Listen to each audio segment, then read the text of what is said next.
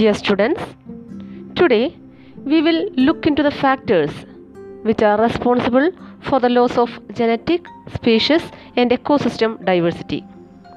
In this episode, we will be briefing the factors and the details will be discussed in the coming episode. So, we know biodiversity refers to the totality of genes, species, individual organisms along with their ecosystem. There are three types of biodiversity.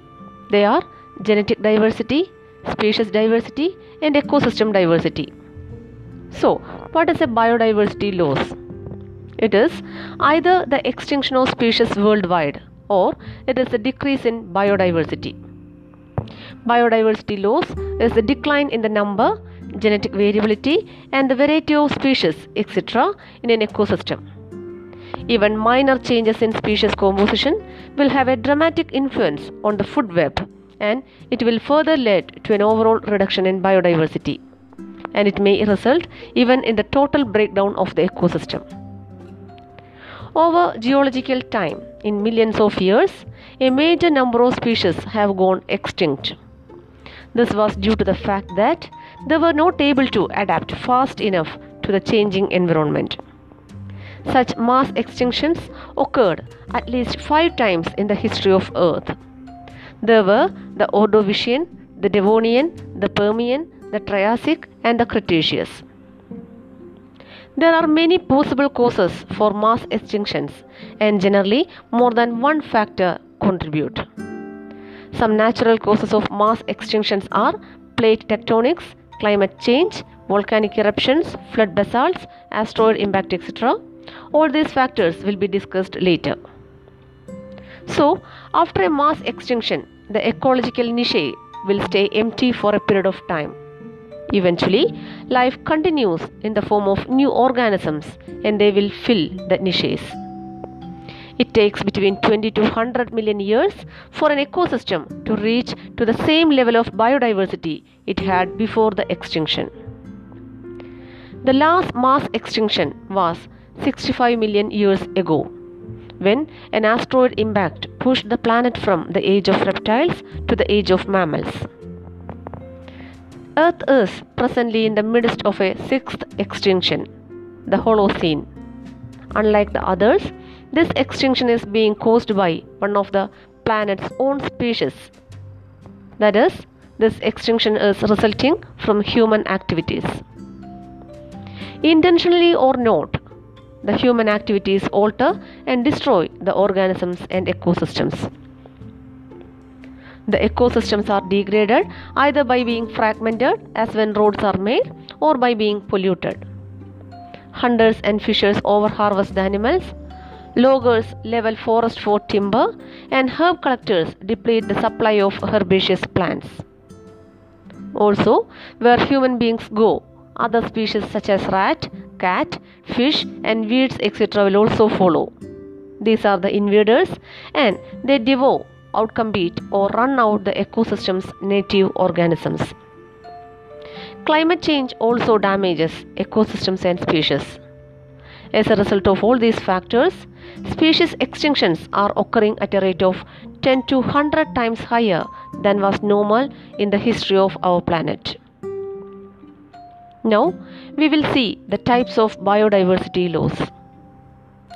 As we said before, biodiversity loss means either the elimination or extinction of species from the ecosystem or from the biosphere, or it may be a decrease in its population size, which results in a decrease of its niche.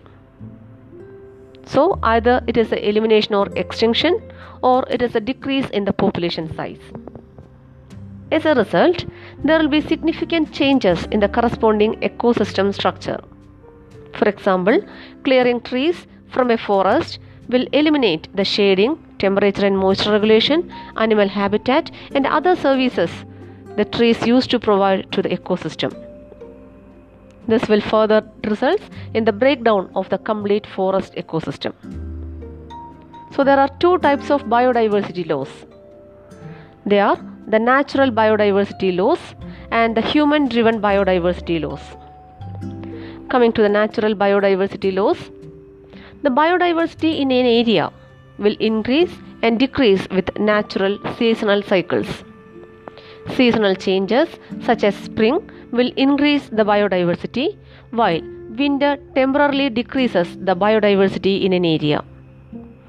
Natural ecological disturbances such as wildfire, floods, and volcanic eruptions also changes the ecosystem drastically. Though all these disturbances will result in a decrease in the biodiversity, these disturbances are temporary since ecosystems are capable of adapting to these challenges, resulting in ecological succession. The next is human-driven biodiversity loss. Biodiversity losses due to disturbances caused by human beings tend to be more severe and long-lasting.